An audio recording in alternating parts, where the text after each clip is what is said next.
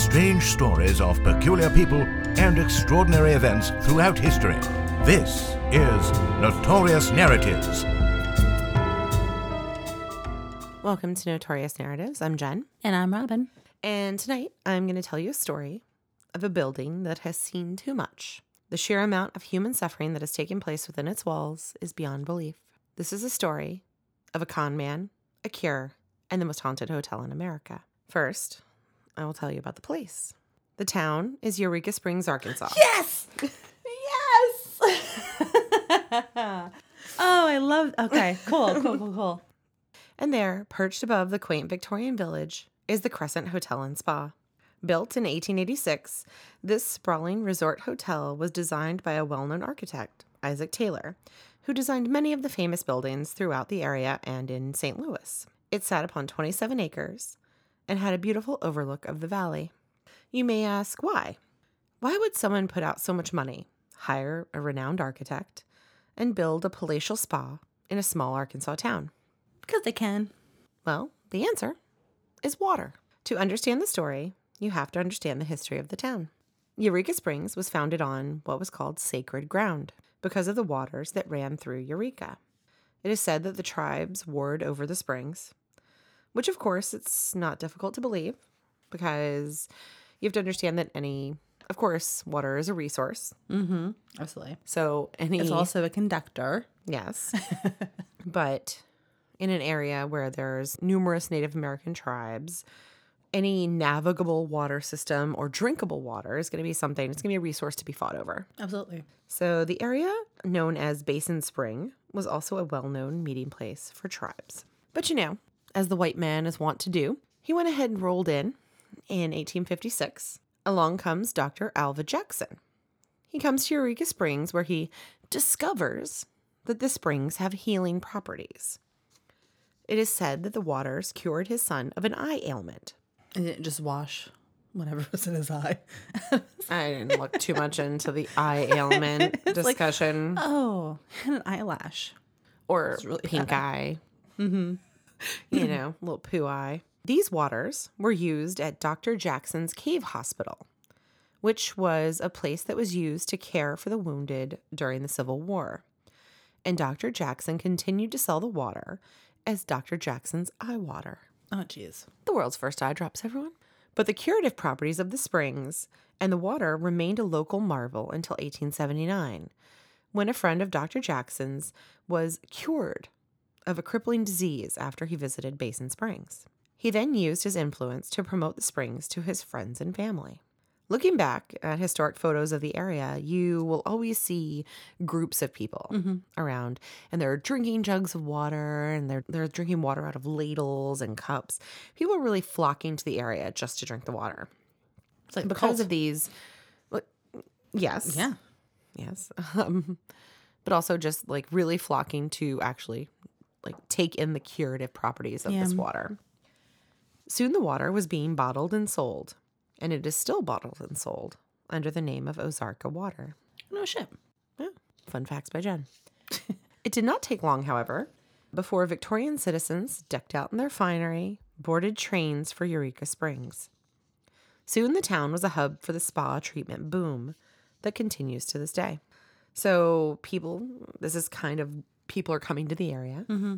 So instinctively, people who like to make money and investors are like, since all these fancy, wealthy people are coming here, we should build a resort. Lots of entrepreneurs. Exactly. So people are swarming from near and far, looking for cures for all their various ailments and rheumatisms, right? It's always rheumatism, which I think is just aches, Anyway, the developers of the Crescent Hotel and Spa plan to take advantage of these many travelers by building the most luxurious resort in the country. Wasn't this also a premises for the show Eureka, where there was a hotel in the middle of the town? Is that the thing? And there is in the lobby of the hotel there is a pond, but it's Eureka spring water, and anyone who needs to come and get cured, they get baptized into it. Is that what the show is about? I don't know the show. I don't know the show either. I think I watched. I think I tried to get into it, and then something else happened, and I forgot. But it might not be Eureka. It might be something else, but I remember a lobby and there was the fountain in the middle of it. I mean, I would like to think I'm correct. I'm gonna. I could be completely wrong, Well, and I will own to it if I am. unless someone messages us, we'll just never know. And if I'm wrong, please tell me what the show is that I'm thinking about. If you don't know what Robin's talking about, don't bother correcting us. His wife's a redhead. I'm sorry. Move on. Okay. Got it. So, the people who built this hotel, they wanted nothing but the best. Stonemasons were brought from Ireland. They had special magnesium-rich limestone that was quarried and brought to build the hotel. The spa featured electric lights, modern plumbing, steam heating, and an elevator. It also had extensive landscaping and luxurious decorations and all of the amenities that were available at the highest end of hotels throughout the country. The hotel opened in May of 1886 and was considered to be America's most luxurious resort hotel. I bet. I mean, Yeah. after a couple of years, I probably would have gone. I mean, Let the whole hype of it kind of let dwindle the prices down. drop a little bit, Yeah. dip in there off-season midweek, as we do. We are not a wealthy sort. Notables from across the country attended its grand opening, which included a gala ball complete with a full orchestra, banquet dinner, and 400 celebrants. Celebrants. I think that just means 400 people attended. Celebrants is people who want to celebrate. They were there to celebrate the luxurious hotel, A celebrant. offering large airy rooms with exquisite furnishings, a dining room that seated over 500 people, and outside amenities that included swimming pool, tennis court, croquet, and beautiful landscape of flower gardens, winding boardwalks, gazebos, whatever. You get the point. Got It's it. fucking gorgeous. If you look at pictures, it's gorgeous now. Fucking beautiful. It was even better then. It's fucking beautiful, people. Immediately, the well-to-do from the nation began to flock to the luxurious resort hotel, and liveried footmen would show up at the train depot and transport them to the inn. A real Downton Abbey style situation, I think.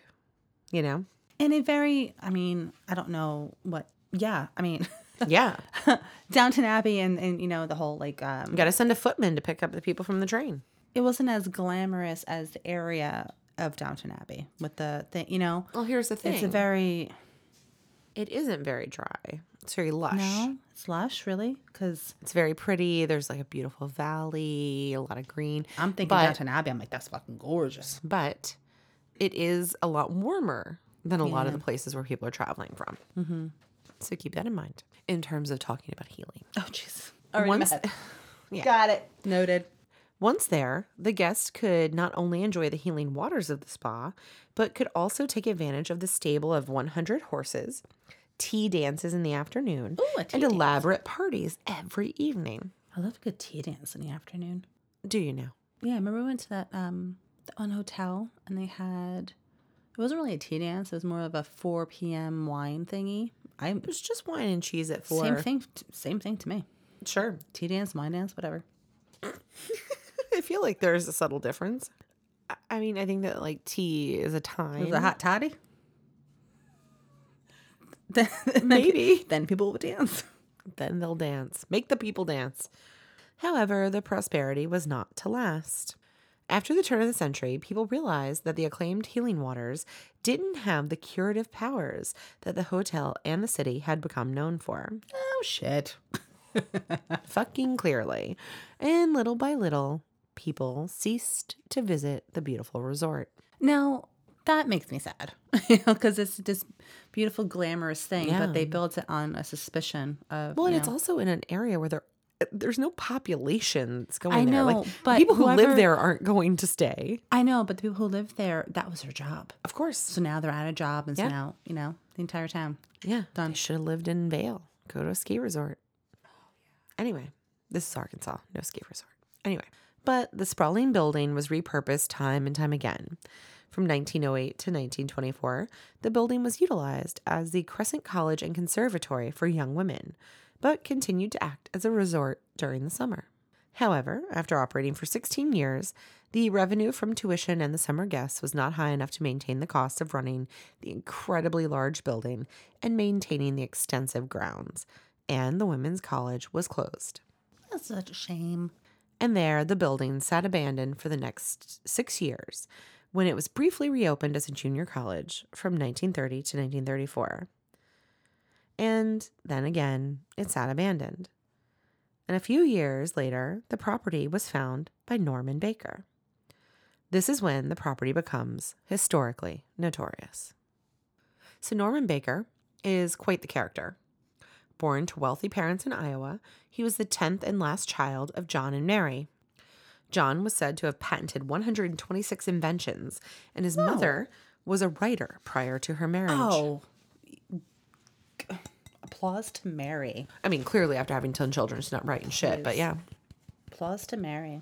Norman is often said to have been a vaudeville performer, but even before that, he followed in his father's footsteps and was a gifted inventor and machinist.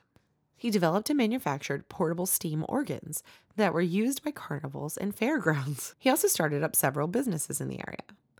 But he was drawn by the lights. He became fascinated with the vaudeville performers, in particular the traveling mentalists. Oh, I love Who doesn't? An early 2000s TV show. I know, with the Australian Simon. Versus a good vaudeville performance, versus a good talking table. Yeah, we need to go. We have to look it up. We have to treat ourselves. Let's go see a mentalist. Yeah. So, fascinated by this lifestyle, he went ahead and set up his own troupe and traveled the country.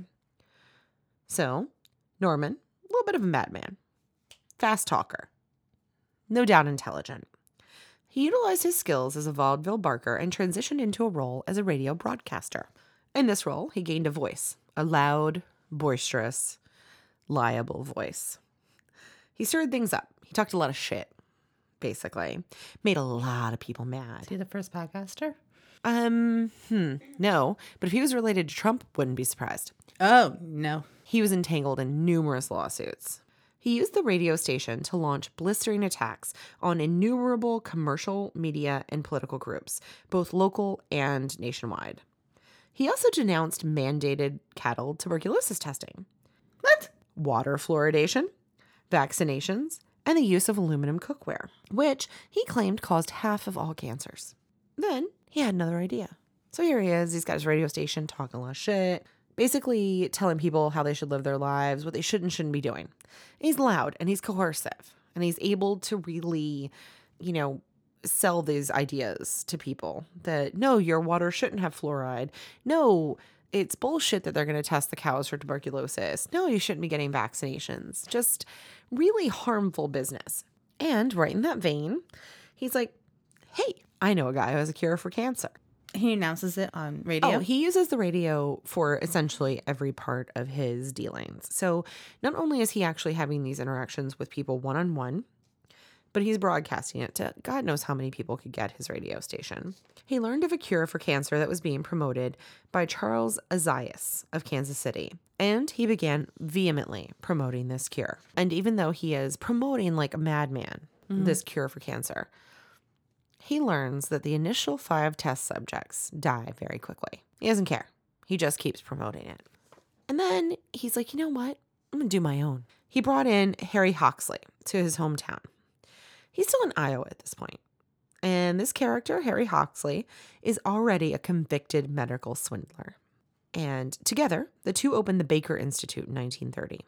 Baker used his radio station to advertise the hospital on air, clearly, as you are wont to do. And there they hustled and they just advertised for this very expensive cure for cancer and a lot of other diseases.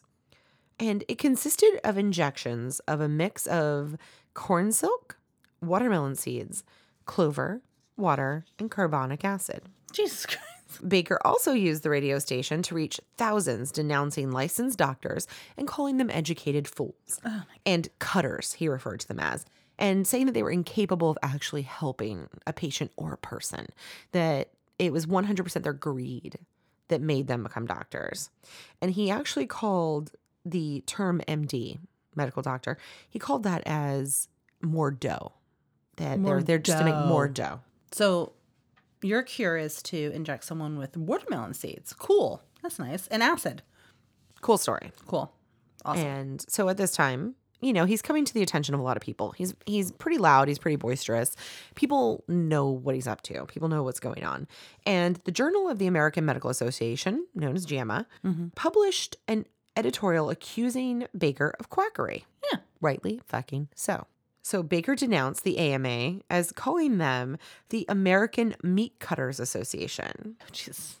And at the time, the Journal of American Medical Association had a gentleman who worked for them named Morris Fishbein. At this time, the AMA had someone who worked for them named Morris Fishbein, and Baker actually claimed that he was offered $1 million for his cure for cancer, with the intent of forcing it off of the market so that patients would be compelled to resort to surgery. So basically, he goes on the radio and he's like, hey, just so you know, the American Medical Association offered me $1 million For the cure for cancer. to give them my cure so they could not use it, so they could just keep cutting people up. And use their money and use their resource. Yeah. Baker also attacked Fishbein for being Jewish and sued JAMA for libel and defamation. So you can kind of see what we're dealing with. Anyone who comes at this man with reason, science, or logic is immediately met with nonsensical replies and lies in the most public forum of the time. So you can kind of just really... I get it. We all know a person like this.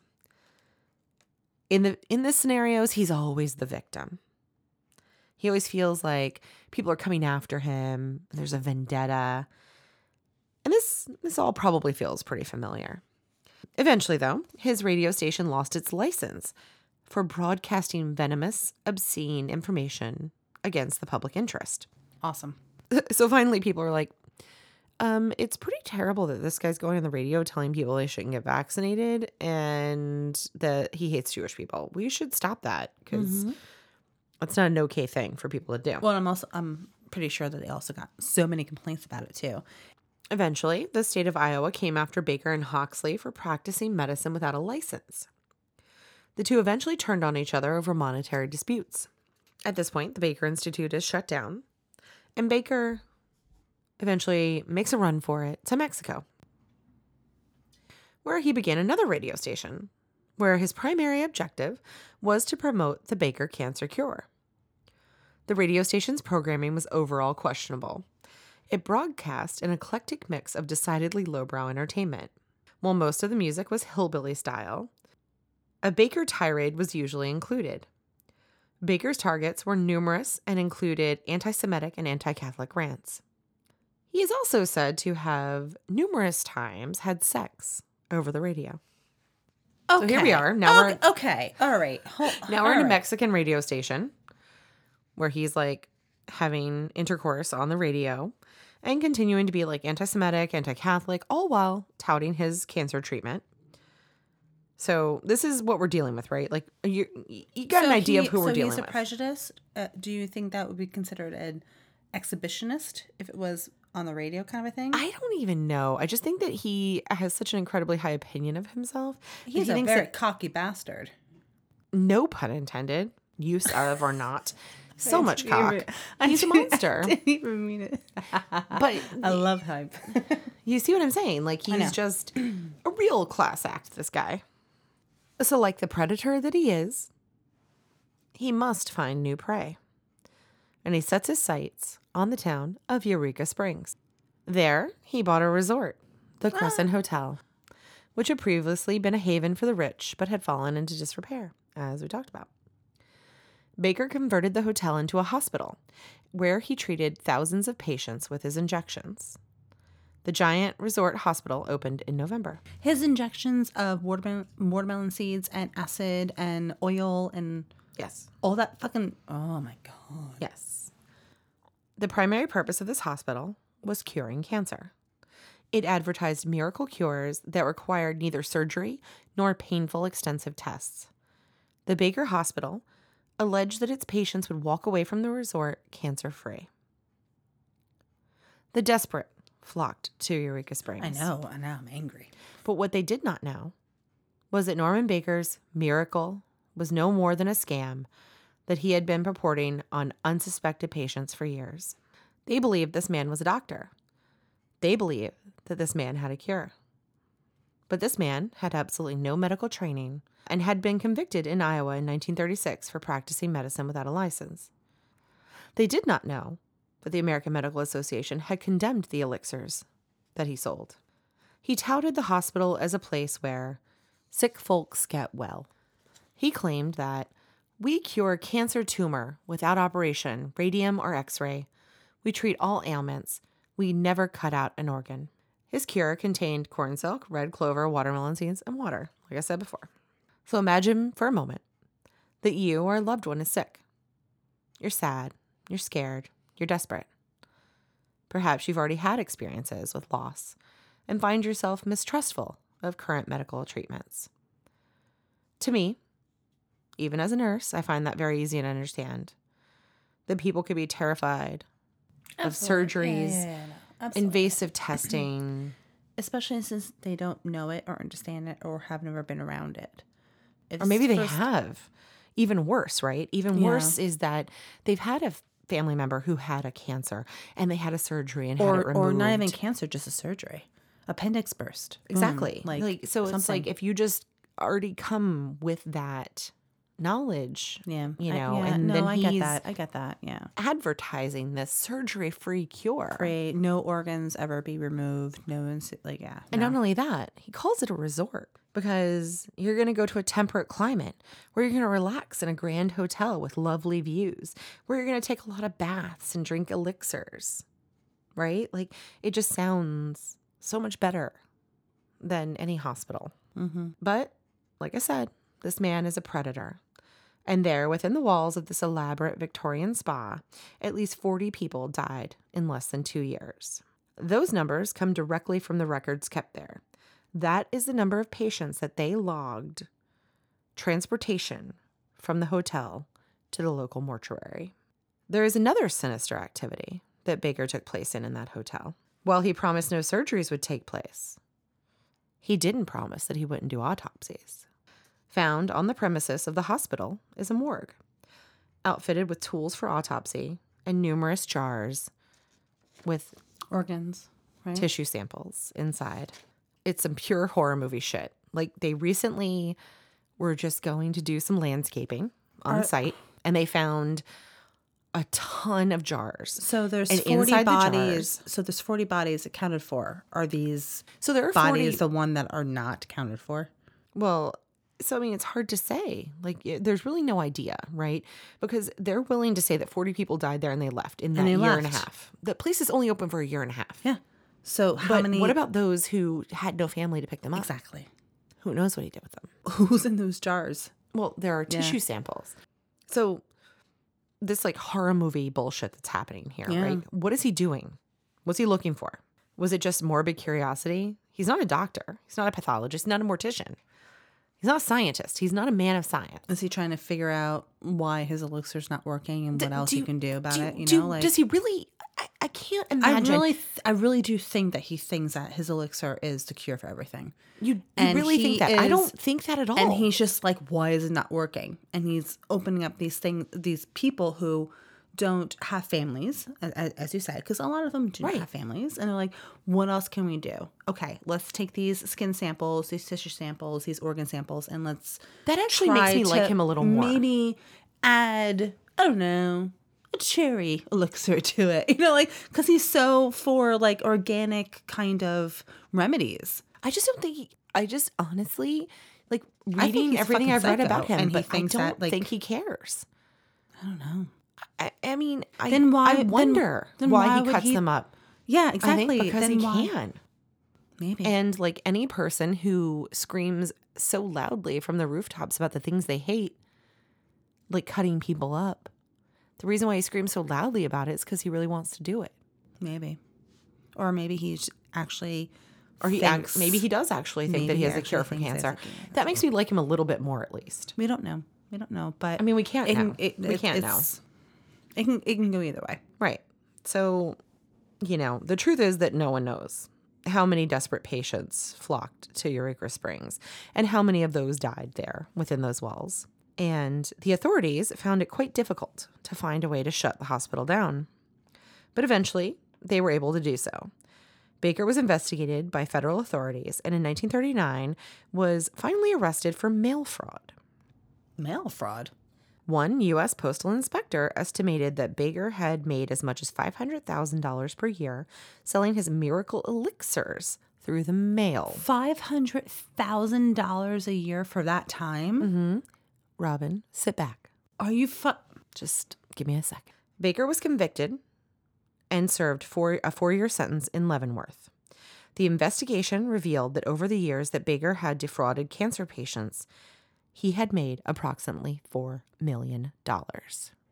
So while no one actually died from Baker's cure, the investigators showed that his treatments most likely hastened the death of those suffering from cancer. What year was this? 1930s. So $4 million in 1940.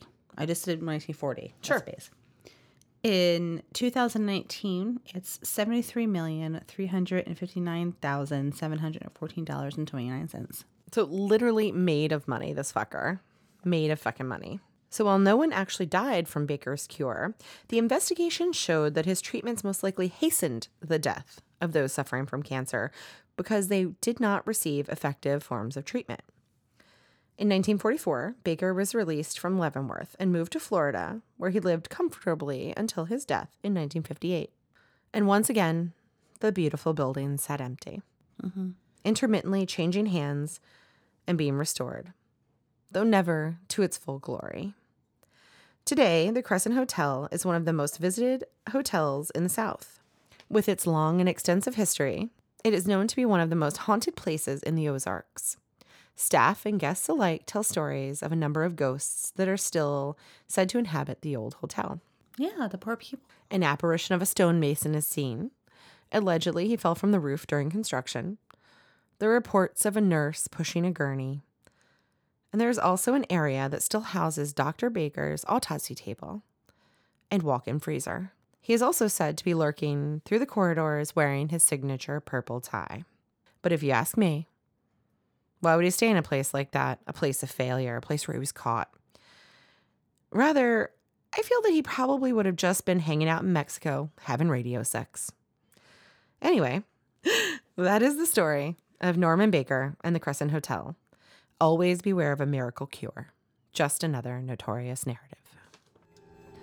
Thank you so much for listening. If you're enjoying the podcast, there are a couple of things that you can do to help us out. You can leave a positive review wherever you're listening now. You can also go to patreon.com/notorious narratives, where you can access content that is exclusive for our patrons. And remember, keep it weird and never stop exploring.